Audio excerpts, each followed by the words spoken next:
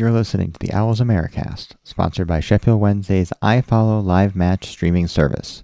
Sign up now at swfc.co.uk/ifollow.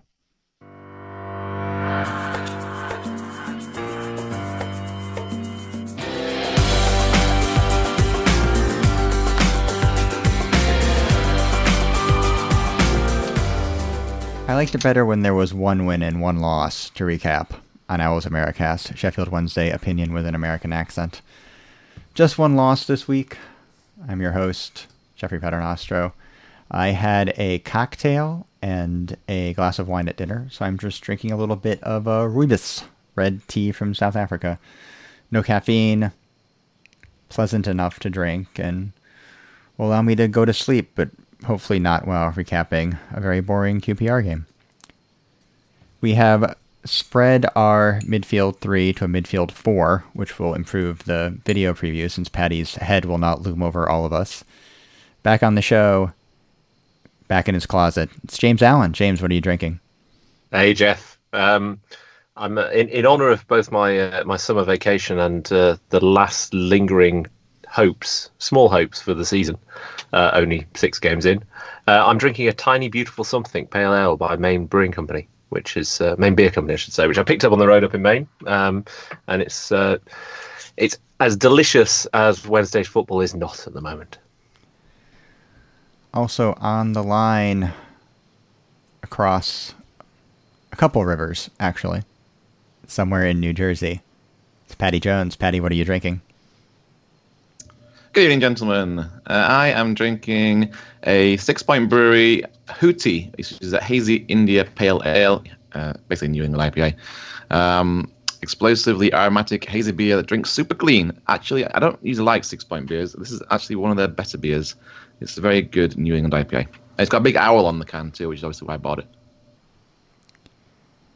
And in Ohio, it's Evan Skilter. Evan, how are your marketing campaigns going? Well, first of all, hello, Jeff. Tonight, I'm drinking Pabst Blue Ribbon, and you should too. Pabst Blue Ribbon is the best lager money can buy. In fact, before assuming the name of Pabst Blue Ribbon, this particular beer went by the name of Best Select. Brewed by Pabst Brewing Company in Milwaukee, Wisconsin, Pabst Blue Ribbon sends a chilly wave of noble hops down your esophagus. It smoothly glides through your lower esophageal sphincter before settling calmly into your stomach, giving you that warm, fuzzy, delightfully full feeling you seldom find whilst drinking an American lager. It's truly one of a kind. Speaking of one of a kind, Anheuser-Busch, if you're listening, kindly do one. Evan, you're not going to get a sponsorship deal, man. It's not going to happen. We haven't got any ties with these people. Nothing says all they have to do beautiful is ad listen copy to like that. the word sphincter. Also, yeah, I don't want to drink that beer. It's my esophagus halfway through it, which does not make me feel like drinking beer. Talking of I didn't say it sphincters, sits in did the you just say esophagus. that was the unique taste of a pure brewed American lager? I mean, that sounds like something that came out of a sphincter, let's be clear. Sorry, mate. I'm not giving up on this stream. We do have one loss to review on this episode. Also cover some Wednesday news and some managerial machinations. And once again, answer your online correspondence in our Any Other Business segment. But we will start with 90 minutes and 90 seconds, QPR 2, Wednesday 1.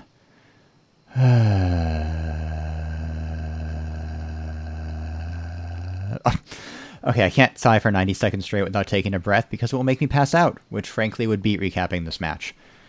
Wednesday switched things up by having a strong first half this week. Stephen Fletcher converted a first half pen to give them a deserved advantage into the break, although they easily could have had 2 more, and man, that would have helped since Jordan Hugill broke the offside trap in the space of 5 minutes twice, almost like maybe you shouldn't run the offside trap with 4 defenders who have never played together before, but I'm not a tactician. Wednesday didn't have much in the way of tactics either, as despite once again throwing a bunch of attackers on, they couldn't break down the QPR defense, sending them to a second consecutive league defeat, and a deflating performance at Fortress Hillsborough. I think it was only 45 seconds, but we only got 45 minutes of Wednesday, so we'll just move on. To our talking points, Evan wants to have another personnel discussion. Yeah, so we clearly haven't talked enough about our best lineup, and no one really has a damn clue whether or not we'll have a new manager in the next few weeks. So I figured since we haven't had James for a while, James, you can tell us your desired lineup, and us three, being the football experts we are, will criticize your opinion. Perfect. So it's always nice to be welcomed back with the immediate derision and fury of your colleagues, right? Cheers, Evan. Last week, Evan had a talking point that we're just talking with no point. This week's talking point is just Evan asking James for his talking point. Well, I'm not going to make my talking point, 'cause my talking point is still to come. It's got nothing to do with my preferred lineup. Well, actually, it probably has to do with my preferred lineup. But what, you just want me to list 11 players, Evan? Yes, please. For Sheffield Wednesday, right With now. the formation, too, All right, to be fair. Kieran Westwood in goal. A back four of Tom Lees and Julian Borner, with Dominic Oafa at right back and Morgan Fox at left back. Ooh, spicy. There you go. A midfield of, let me see here. I would probably like to see Kieran Lee, Adam Reach, I was going to say Rolando Aarons, but that's like a year out of date. Let's just go with Harris. It's been a while since you've been on the show, James. It's fine. Wycombe's own Rolando Aarons. Do you see that? Who's that Aussie fella we've just signed? Who's excellent? Massimo Luongo. Luongo, thank you. I'd like him in centre midfield. Notice no Barry Bannon. And then I would like Jordan Rhodes and Stephen Fletcher up front. No Kadeem Harris. I think you also only named 3 midfielders.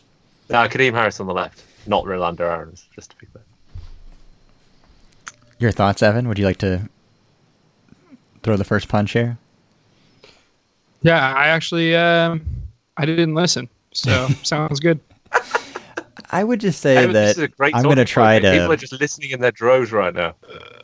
I'm going to try to reel this back in. I do wonder about playing Luongo and Lee in center midfield together. I don't know if there's enough cover for the back four, especially as Borner likes to wander forward at times. I mean, that's probably the 11 best players on the squad at this point. But I don't know if it fits as well as you'd like. It's interesting to me that you went for the 4-4-2 rather than the 4-3-3, which they had some early success with. Yeah, I'm a bit of a simplist here. I just don't think our midfield players suit the complexity of the midfields that we're trying to play at the moment. Whether it's a 4-2-3-1 or 4-3-3, you got players that drift. They're not positionally disciplined enough, and I think a 4-4-2 is a little bit more secure in that regard. But look, I'm not a tactician either. I'm definitely not a football manager. Why did you pick Jordan Rhodes over any other striker? I've just got this feeling that we're underutilising him, and I think if you genuinely have Reach wide right, Harris wide left, then you've got a fighting chance, especially with a player playing off Fletcher. It frustrates me immensely to see Fletcher playing on his own. I think you have to have someone playing on his shoulder, and short of the ideal striker that I want, which is a fast, direct, pacey, youthful centre forward playing right off of Fletcher. Let's give Rhodes a chance to get in there as well. Look, I mean, we've paid the money for him. Let's see if we can convert him into a player that we need. Patty, you want to talk about the offside rule, which is definitely going to perk up this podcast. Well, I was looking through the highlights again at QPR. I think I've gone through them twice now, which is more than I usually do, because I'm trying to find something to talk about. And the only thing I got really upset about was the refereeing in this game. The referee did have a bit of a howler.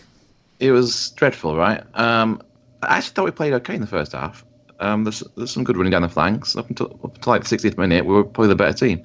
But obviously, you mentioned earlier on in your kind of preview that there was they beat the offside trap twice. I'm going to give them the first one. I think it was a very good goal, very well worked, good kind of split down the middle pass to put Hugill through. But the second goal is what I want to talk about, because let's go back to the original rules and the original offside rule that was there and why it was put in place. Going back to mob football in 1872, is that what we're doing? Right. The original Football League formation.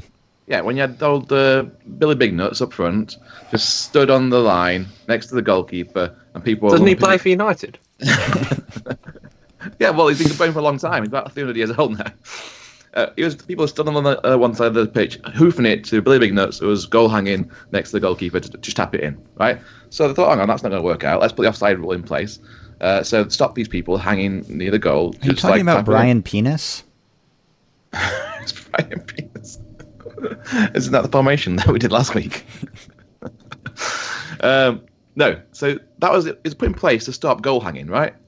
So how can you watch that second goal of QPR's and not say that Hugill is not goal hanging? He is a good 3 yards ahead of our defenders. Just because he didn't receive the ball first, he's still got 3 yards in our defence as everyone else tries to catch up with him. The cross is then put in. Our defence is nowhere to be seen because they're trying to play catch up, and he scores a goal. Just because he holds his hand up in the air saying, "Oh, I'm not in play," bullshit. Is gained an advantage from being 3 yards ahead of our defenders. So that, to me, is a clear offside goal. I've looked through the letter of the law on this, and I can't find anything that's going to back me up. But something needs to be changed.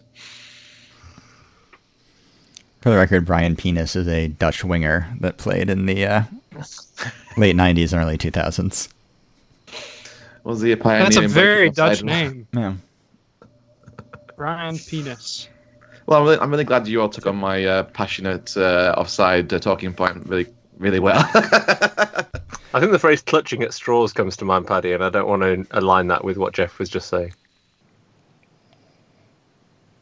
Wait, so you disagree? Are you saying that that goal should be allowed? It was hard for him to gain an advantage, I think, when no one was anywhere near marking him. Or gain an additional advantage, I would say, other than the fact that neither of our center backs, specifically Iorfa in that case, was... But no one near marking him because he's offside. Why would you mark him if he's offside? They're actually playing a decent line, other than that fullback that catches the other guy out. But the actual... three people that were looking at Hugill, he was 3 yards ahead of them. So why should they bother trying to catch him? So you're saying is we need VAR to reverse those kind of decisions, Paddy? I don't even know if that law would be passed on VAR either. Like I said, I couldn't find anything in the written rule. If someone wants to tweet me in, or tweet Owls Americas in with why that was definitely a legal goal, then please do so and put me on. James, your actual talking point is Wednesday's absence of a goal threat. Yeah, I mean, that's probably an easy talking point considering the fact that we basically had no shots on target for the vast majority of the game, right? But no, it's a serious point. I mean, like embedded, I guess, in your question, Evan, about preferred lineups and tactics and everything else is, you know, we've gone from a position where at the start of the season we seemed to be playing a really high pressing game. Certainly, you know, we picked off Reading, who were a bit naive perhaps with you know, some high pressure wingers, players getting into the box quickly. We did the same thing against Barnsley, and we seem to have just regressed to this passing it around, fiddling around on the edge of the 18-yard box game that we knew and kind of loathed towards the end of the Carlos era and to an extent over the entirety of the Joss era as well. And it's nullifying to watch. You know, we've got better players than that, and we don't seem to be able to convert it into fast transition up the field and creating real scoring opportunities.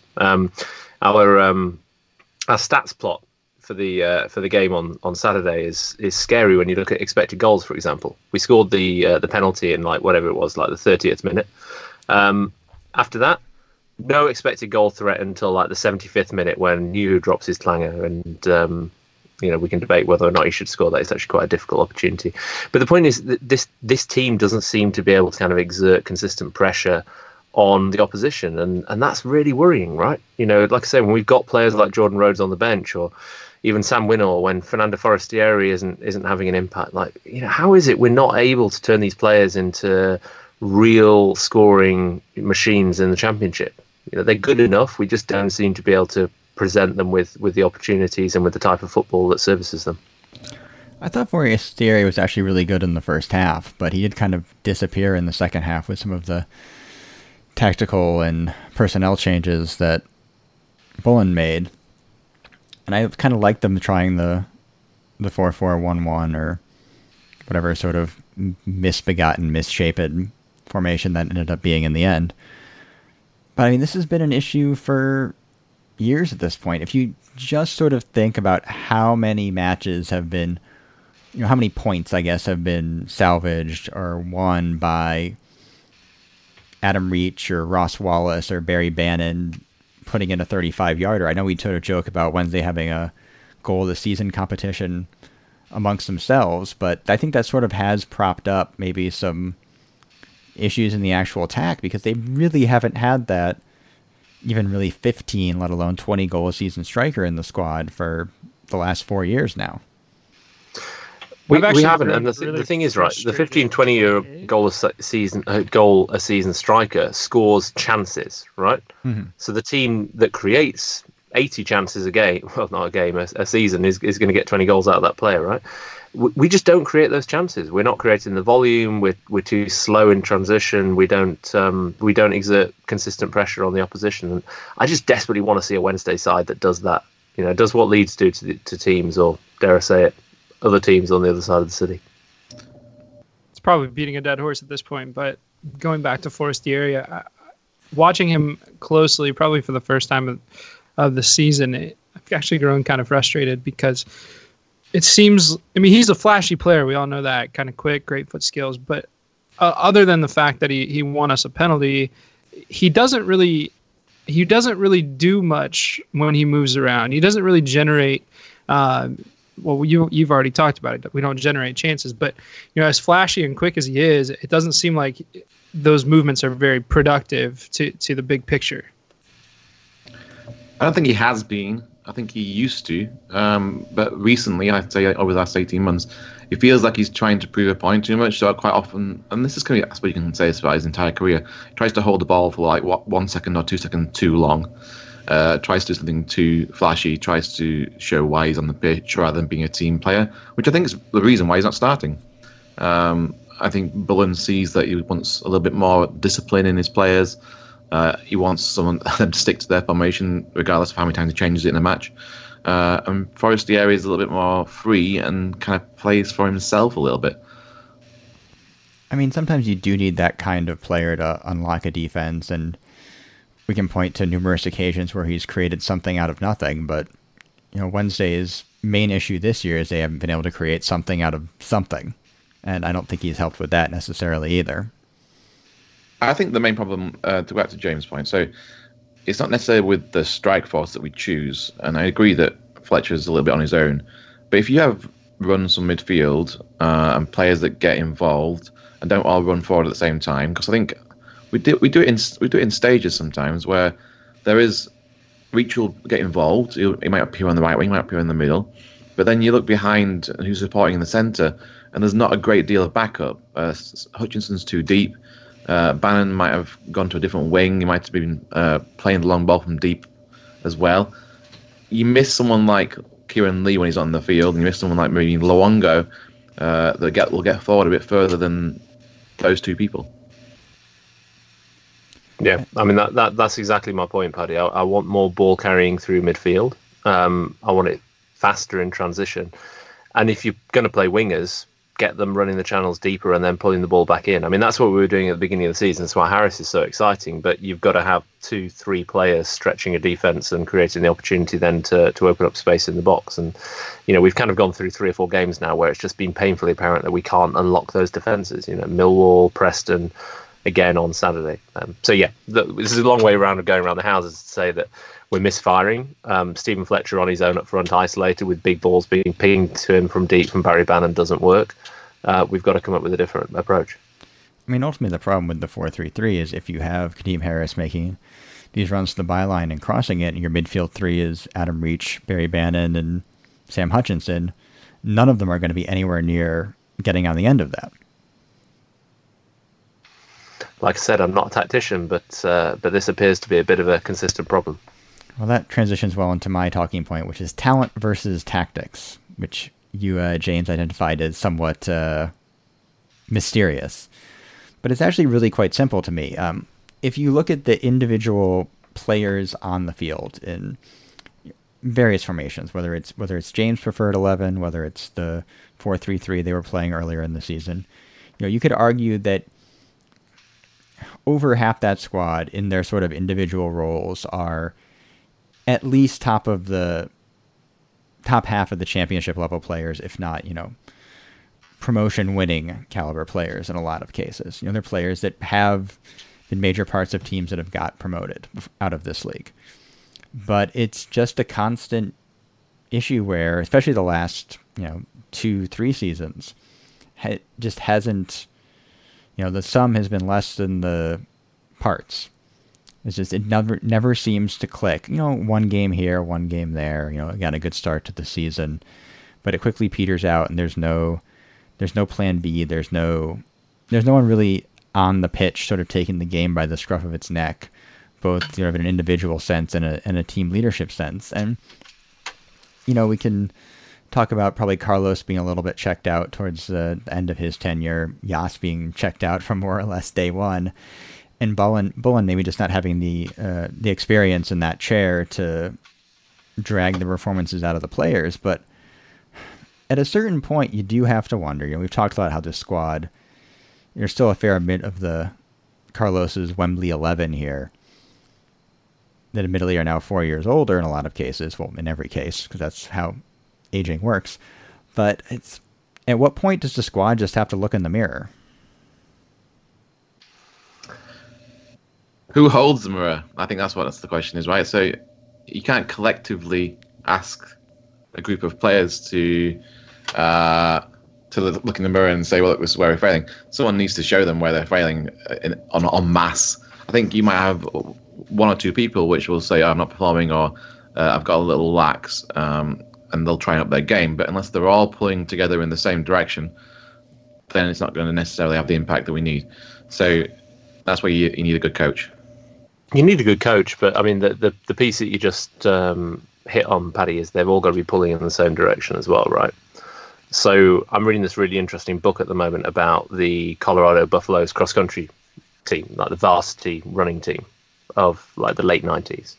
And it talks about the way in which that squad, that group of kind of collegiate runners, had to engage with their coach. And like the coach was a bit of a taskmaster, quite innovative in many respects, but it all came down to whether or not he could get those players to agree, those runners to kind of agree to the amount of effort and the amount of commitment they were going to put in order to get to a goal. And it just strikes me that coach after coach has tried this with this group of players, and for whatever reason, they seem to down tools. They don't seem to have the commitment collectively to hold each other accountable, to drive each other forward, to achieve something. And I think I tweeted after the game, and Jeff, it kind of comes back to your overall point, which is, have we reached the end of the road with this squad? It's now 4 years since Wembley. Some of those players that have been here for that time, they haven't delivered. They don't look like they're going to deliver this season. So, at what point do we just simply have to say, look, we need to not just change up and evolve the squad as we started to do during this window, but it's 2 more windows of actually clearing out that dressing room and starting again. Because for whatever reason, this composition of personalities, this composition of players at this point, or these points in their career, they just don't seem to have the collective will to win that Wednesday need. Maybe there is a manager out there. There have been some managerial rumors. God knows. And we'll cover those after a short break.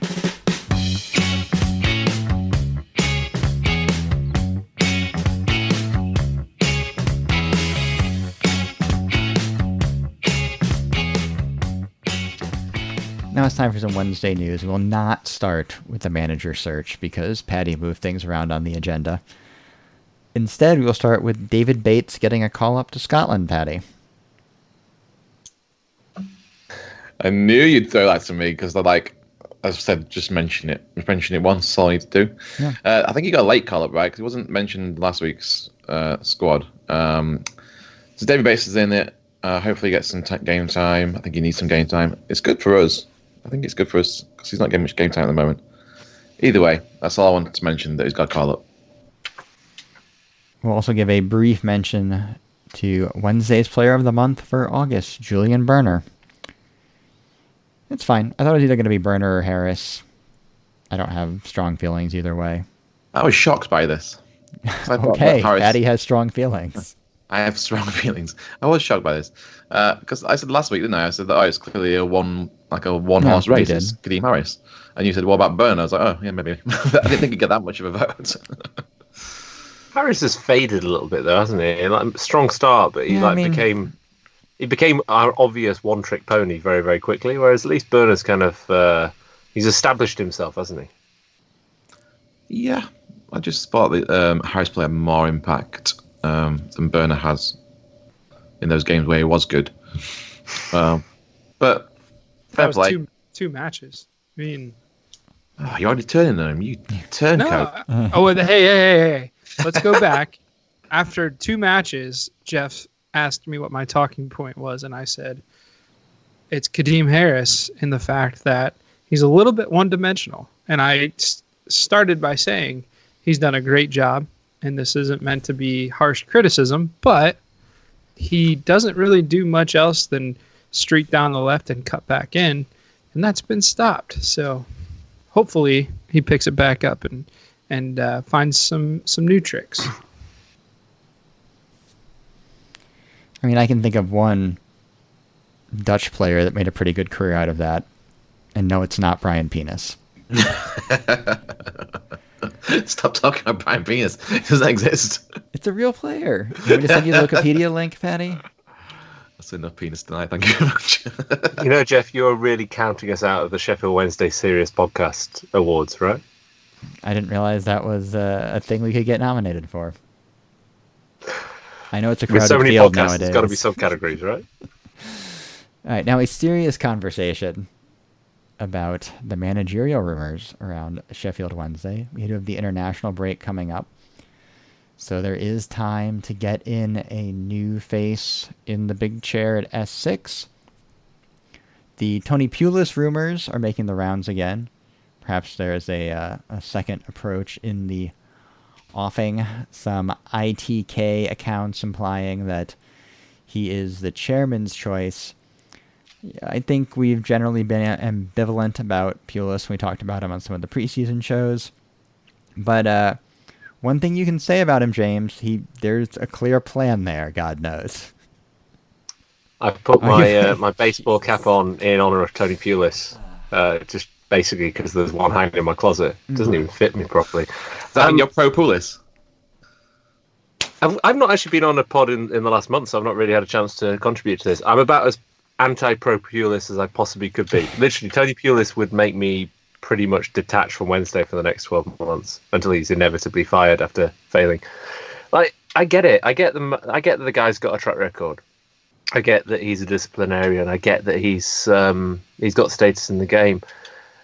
But I need more than that. I need a long-term plan for Sheffield Wednesday. I need excitement. I need somebody who gets the crowd. I want someone who's going to fire up this team, who's going to turn this whatever hodgepodge of misaligned talent into something much greater than the sum of its parts. And I'm not seeing Tony Pulis do that in this division for 6-7 years. Like, you know, I just think his time has been and gone. I don't think he's the man for Sheffield Wednesday. So yes, there would be a plan. It would be just simply do what you did before, and that's not good enough for me. So no to Pulis. I've taken my hat back off. You don't think the bored visage of a bank teller is the face to inspire Sheffield Wednesday to further heights?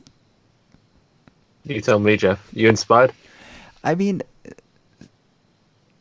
I'm not inspired by the choice, but at least it's a direction and a plan and a manager that knows the league and has a way of playing that can, you know, mold the squad and the lineup to an actual purpose. I mean, that purpose is winning 1-0 every week, but say what you will about the tenets of National Socialism, dude, at least it's an ethos.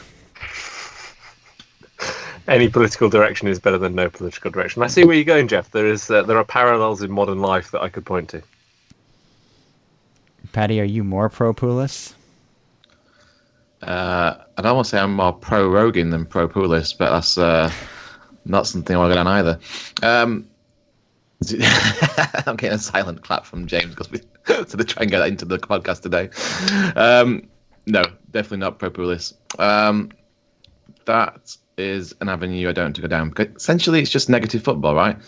It's something that no one will want to see. I don't even think that you can get the results out of negative football like you used to. So, I expect the Middlesbrough fans after his tenure there, well, almost every week during his tenure because they embarrass we After do. 4 or 5 beers. Yeah, they hated him. They just didn't want to watch it anymore. So I don't want to be like that. I'd rather watch us like lose 4-3 or something like that every week than watch a pool's football. Well, there might be another option, as various reports suggest that the Wednesdays are in for the Lincoln City managerial pair known as the Cowley brothers, Evan. Yep. Osgood Slaughters and all. I don't know. I guess I haven't really read too much into this because, as far as I know, we haven't heard from our chairman or anyone at the club that we're actually looking for a new manager. Not that we shouldn't be. I mean, it's pretty clear from recent results that the current manager is not really up to snuff. But I mean, before we get into this Cali stuff, like, have we actually heard, other than journalists saying it, have we heard direct quotes from anyone at the club that says, yes, we are actively seeking a new manager? No. And I think that's absolute rubbish, isn't it?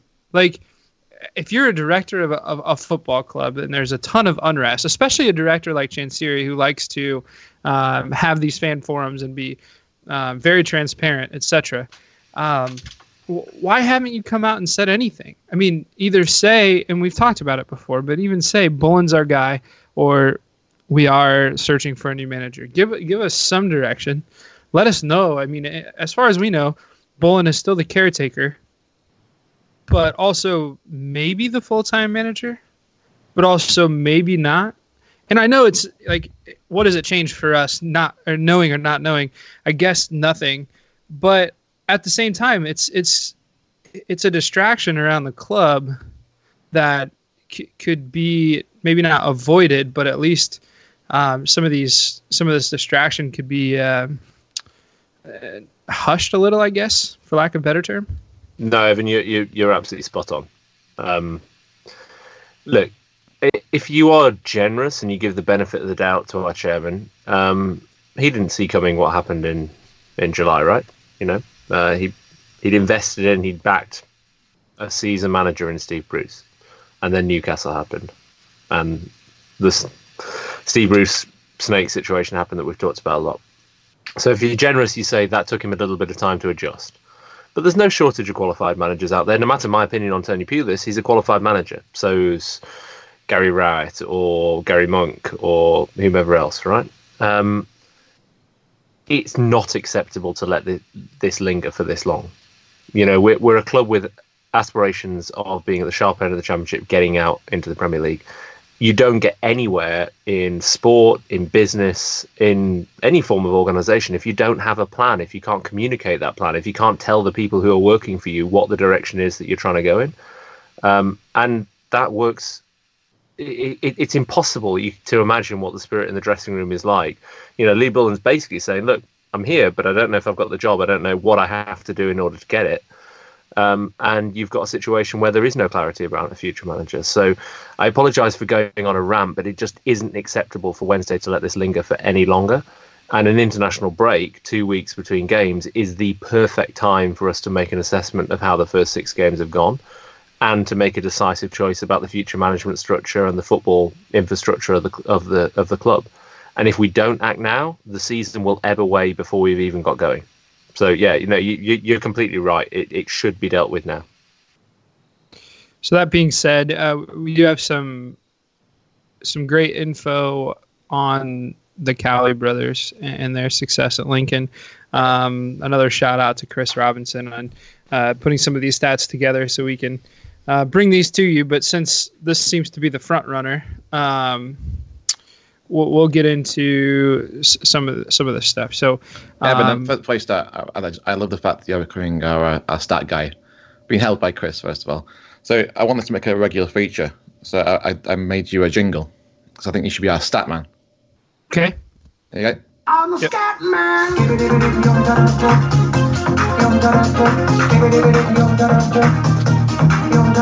the stat man.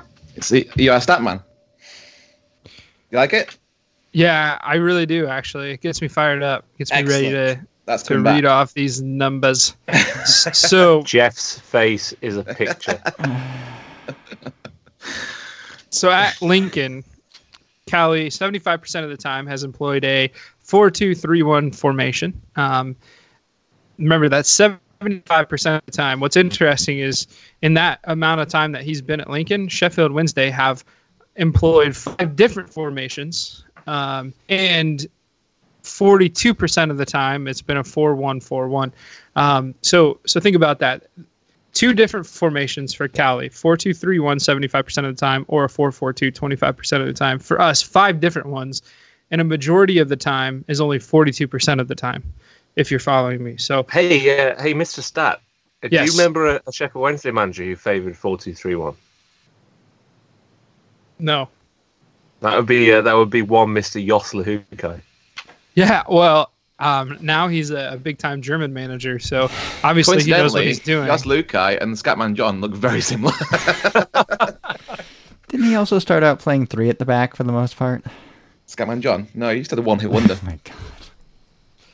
So, moving on, Lincoln, albeit at a different level, have scored 1.8 goals per game.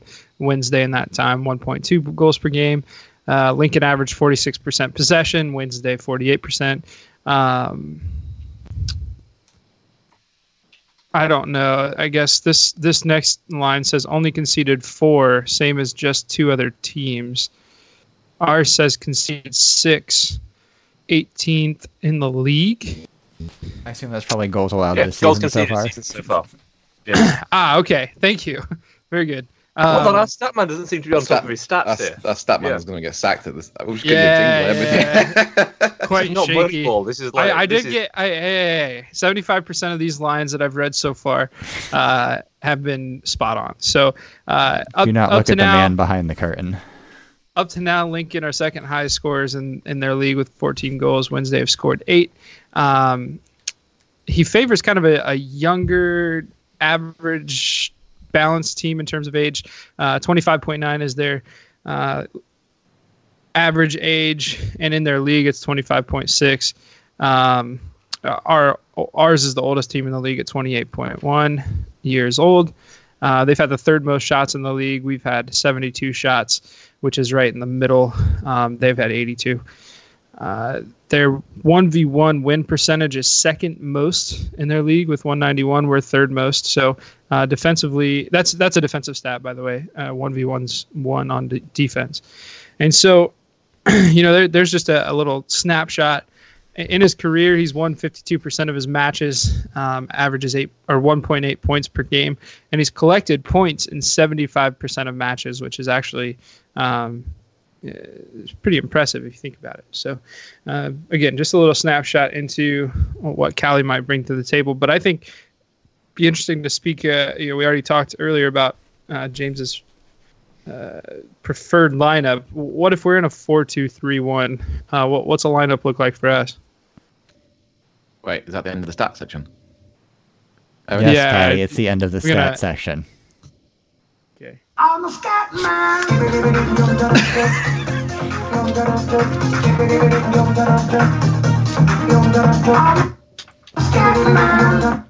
There we go. So, Wax Evan, me happy. before you get into formations and all that jazz, having just run us through a litany of data points, would you hire Danny Cowley and his brother Nicky? I mean, sure. Why not? The thing is, this is what's interesting to me. 3 weeks ago, when everyone says, "Yeah, we're Team Bullen. He's the guy. Let's stick with him. We're doing well. We're top of the table. Look at us." Had anyone ever heard of the Cowley brothers? I mean, had anyone? Maybe they'd heard of them, but They're did like anyone have they're like a any hot, legitimate like, information on managerial- them? Yeah, no, I've heard of them. I've heard of them. They directed the Matrix films. Yeah. No. You're thinking of Stranger Things. I thought that was the Wachowski sisters. I thought they sung on the roof, up on the roof. No, that's Shakespeare's sister. Okay, sorry. No, they're the guys from Chicago that did blues music and stuff, right? Oh, Wore yeah, the suits and stuff. Yeah. They're the- But no, yeah. seriously, think about it. I mean, yeah, sure, let's hire them. They seem like they're great. They're up and comers. They're, we see stories like this not very often, but they come around every now and then where people climb the ranks, and maybe soon enough we'll be up at the Premier League with this Cali guy who's a great story, the new up and coming manager in England. But are they going to do any better than the next guy that we could possibly hire? I mean, you got to hope so, right? I mean, it's a very rare feat that they've done, taking a team from the National League, right, which is the conference, up through the leagues to where they are now in League One, and now they're sitting quite high in League One too. So they've got to have a certain different way of working, a way of bringing a group together. Whether they can apply that to Sheffield Wednesday is the big $1 million question, right? We don't know, but I think it's probably the best of the options that have been touted so far, just because it's something new. It's the total opposite of Tony Pulis. You're getting someone that's like this kind of new young firebrand of football manager that's exciting, that's been successful, only been successful too. So I think for us to be courting him, and it sounds like we've got further down the discussion route than Huddersfield have got, is positive. So I'm positive. Danny Cowley, on Huddersfield's approach, I've got full respect for Huddersfield Town and them as a club. It was the timing and the role we're in here. Lincoln is a role we're very committed to, and it's a club we're very proud to be a part of. Not exactly a Steve Bruceian denial there. It's fairly firm. Not that necessarily means anything. He did then go on to say, when asked about Sheffield Wednesday's reported interest during a game with Doncaster Rovers, that it was quote-unquote news to him, which may ring a few bells, because I believe that's what a certain Mr. Steve Bruce said in Portugal the night Steve before Bruceian, he completely fucked us over. But look, I'm completely with Paddy, right? The idea of youthful, successful, new-thinking football management coming into Sheffield Wednesday, yeah, it's captured everybody's imagination. Did anyone really give them a second thought this time last week? Maybe outside of a few select football observers, no.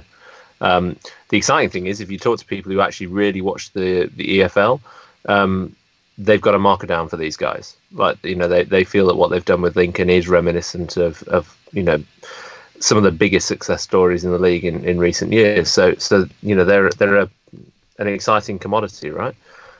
Do I think they're about to walk in the door at Hillsborough? I wouldn't hold your breath, right? I mean, both their words that they're committed to what they're doing unless the absolute perfect opportunity comes across, but also, to what we talked about the head of this segment, have Wednesday really demonstrated that is what they want? I'm not sure we have just yet. So let's wait and see. Maybe we have to do an emergency podcast next week after we've appointed them and we're also directing the fourth Matrix film, but I'm not convinced just yet. Since we are trying not to do a podcast next week, we will preview Wednesday's match against Huddersfield Town, which is coming up after the international break. And Huddersfield Town has been in the Premier League the last 2 years, James, so we have not properly previewed them on this podcast yet. Which means that's the kind of cue for a return to a much unmissed segment, which is where we bash small towns in England, right? Huddersfield is actually a difficult one for me because I lived there for the first year of my life, or nearby anyway, in a town called Shepley, or a village called Shepley, I guess, which is about 2/3 of the way to Huddersfield from Sheffield. Huddersfield is basically on the kind of the hills, the Pennines between Sheffield and Manchester and Leeds. It's kind of caught in an awkward space where nobody really wants to be because it's quite high up, very windy, and a bit shit, to be perfectly honest. So, I mean, we could easily fall into the trap of bashing them. All I'll say is that Huddersfield has given the world something that very few other places, if ever, have contributed, which is Nora Batty. A woman of octogenarian age with her tights around her ankles, who was the love interest of a small septuagenarian old man with a beard a little bit like Paddy's, but with a bit more kind of grey salt and pepper in it, called Compo. His friend Clegg, and a tall chap who looks a bit like Jeff in like late age, called foggy. This is what passes as comedy on a Sunday night on British television, i.e. The Last of the Son of the Wine, which is noticing Evan looks three so old confused. blokes who randomly wander around small villages in the periphery of Huddersfield while getting into japes such as climbing into bathtubs and running down hills at high speed. So, who's going to knock Huddersfield for that, right? Nice little part of the world, very windy. Absolutely no place for a Premier League football team, and therefore it's graciously nice to see them crashing back to earth after annoyingly nicking our place at Wembley a couple of years ago. I've actually been playing quite close contact to Huddersfield Town over the past few years because my friend, one of my best friends back home, is a Huddersfield Town fan, and he sends me regular updates on the shenanigans that goes on around the club because they're essentially a comedy club. For years now, Andy Booth has been, obviously ex-Wednesday player Andy Booth, has been some kind of club ambassador. Booth! Well, there you go. Club ambassador for Huddersfield Town for the past, I would say maybe 8 years now. It feels like 8 years at least. And he just turns up in these hilarious spots around Huddersfield with some very tenuous links to the club itself. He's essentially a dog's body. So one minute you'll see him opening up like a Woolworths in the Huddersfield Town Centre on behalf of Huddersfield Town. Next minute he'll be comparing a bingo night at the club. 3 weeks later he's giving away a meat raffle or something down at the Working Men's Club. All in the name of Huddersfield Town. They're just giving any shit job that they don't want to do to Andy Booth, and he just turns up with a nice little smile on his face and some scissors in his hand to open things up. It's proper hilarious. There's other things that happen at Huddersfield Town too, which I can't remember all right now, but obviously the whole scandal around their Paddy Power sponsorship at the beginning of the season was hilarious, which they ended up getting fined for. So I don't know if you remember the shots when they announced their kit, they had a big sash saying Paddy Power across the front of it. And that's just another stunt that only Huddersfield would do because they're ridiculous. They're a ridiculous club. It turned out that obviously it was against large sponsorships, and they turned out to have no sponsorship at all this season. So for me, they're a hilarious club to follow. They've got loads of stories like the Andy Booth ones turning up at different places around Huddersfield, but they've got a little small place in my heart for being so ridiculous. Paddy, do we have any other business? Oh, you don't want to know the stats on Huddersfield? Wait, have we got any stats? Evan, have we got stats? Yeah, a couple stats.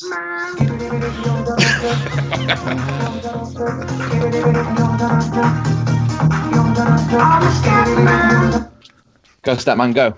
Huddersfield average 51% possession, passing accuracy 79.6%. They average 9.3 shots per game. They're an absolutely shit squad, second last in the table. Only 2 people have scored goals for them. They've scored 5 goals, and 4 of them have come from Carlin Ahern Grant, who scores, according to Wikipedia, my number one go-to source. He scores once every 2 matches, basically, for Huddersfield since he started playing for them early last season, early 2019. So they're a really bad side. If we can't pull 3 points from this, and Bullen's still in charge, yeah, it's gonna be very, very ugly. I'm a scat man.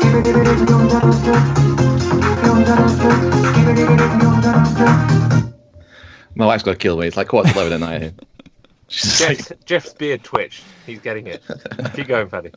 Paddy, do we have any other business? Yes, we do. Oh God, I better put on my Scatman John video and try and find the goddamn agenda. Close your tabs. Congratulations, Neil. Let's start there. Let's go for that. Neil Schaefer, San Diego Owl. Congratulations, my friend. He just got married to his lovely lady. So we send in our best wishes from Owls Americas. Massive Wednesday fan, Neil.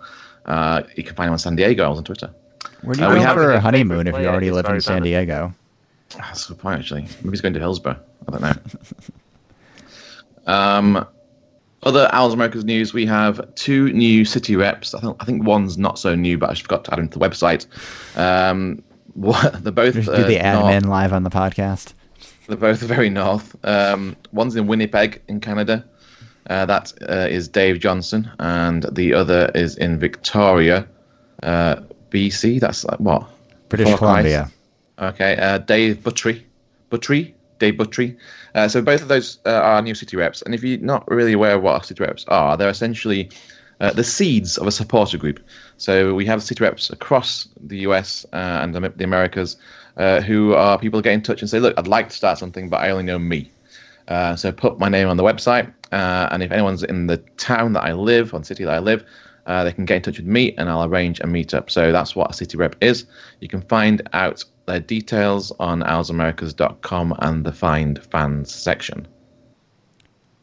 We now have some of your social media questions. We'll start on Twitter with our good friend at Palmetto Owls. How does this year compare to the last 4 as far as the first 6 matches? I mean, we always start the season shit, so more or less the same. I don't know the answer to this. Where's that stat man? Yeah, this was answered on Twitter, I believe, actually, and I think it was Paul who answered it. So, yeah, I mean, obviously we started well, and we don't often start that well, and so. Do you want to fill, Evan? Do you want to fill? Yeah, just trying to fill until I can find. I do feel like this is the first time in like 4 years he's gone.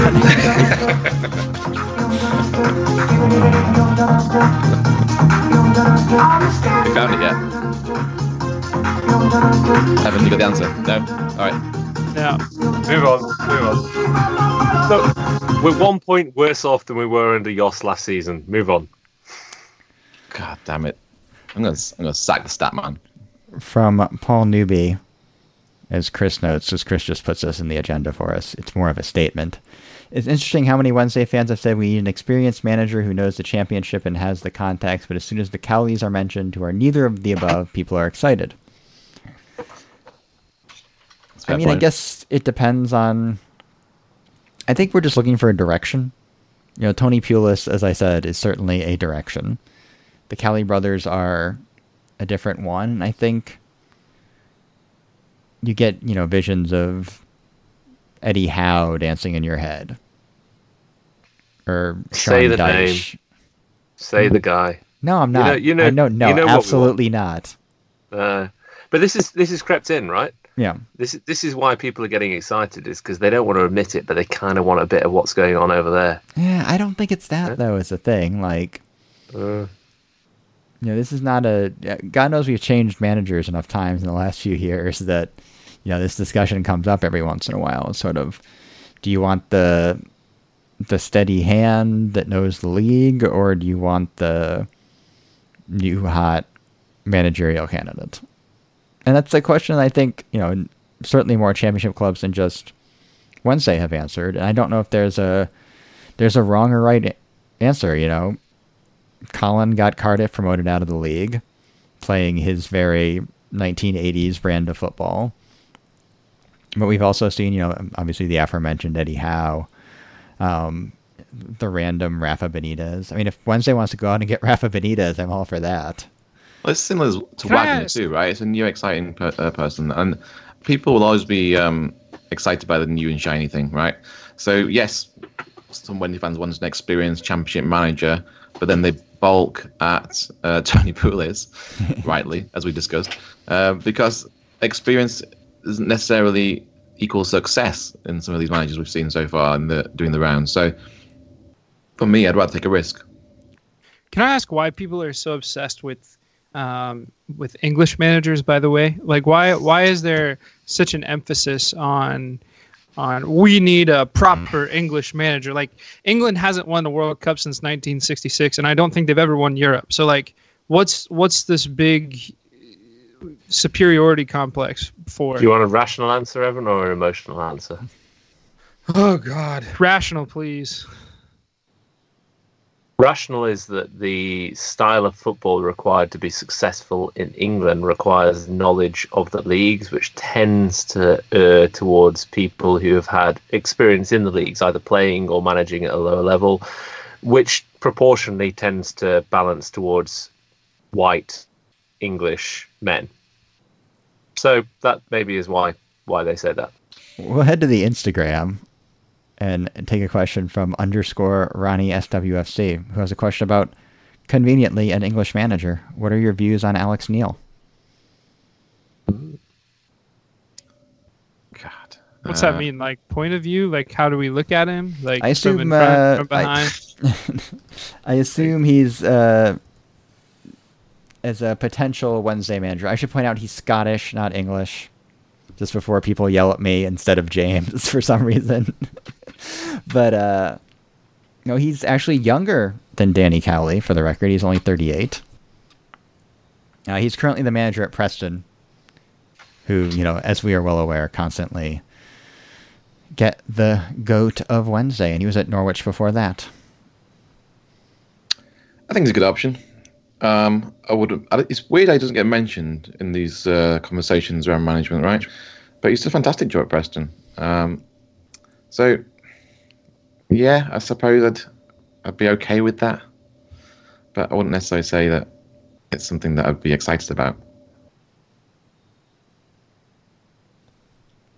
Yeah, I mean, he doesn't have... So he's sort of he doesn't really have the new car smell of the Cowleys, but he also doesn't really have the proven championship nous of the Rowetts and Pulises and Ian Holloways and Steve McLaren and whatever other slightly balding British manager you can come up with.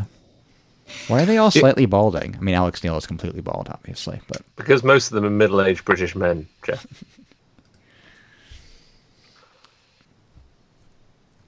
We asked some questions of you. Are the Cowley brothers coming to SWFC?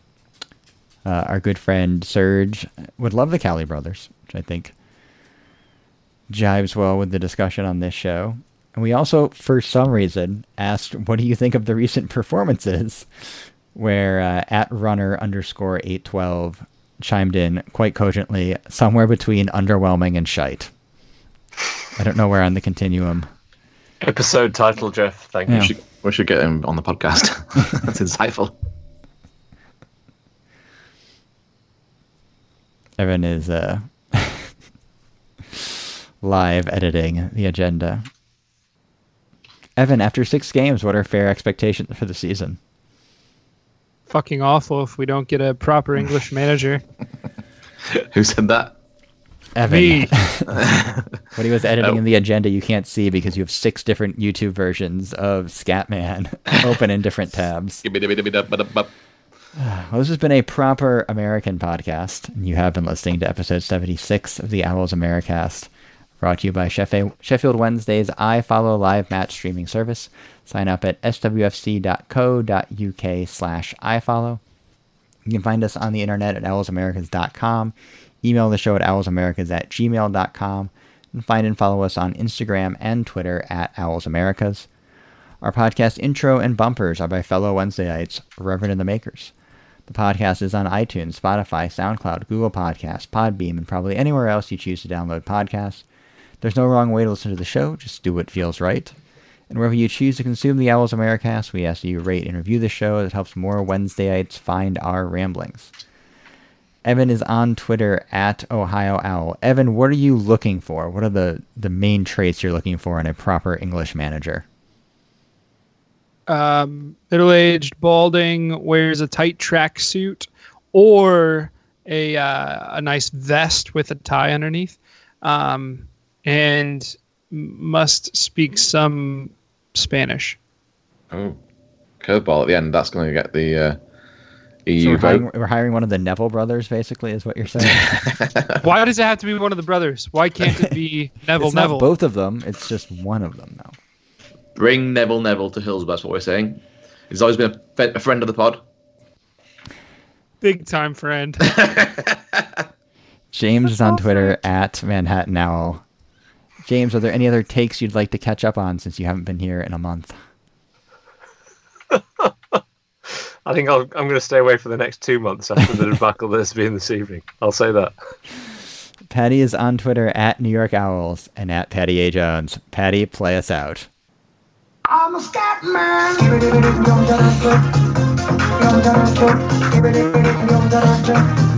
I'm on Twitter at Jeff Paternostro. God willing, you won't see me here ever again.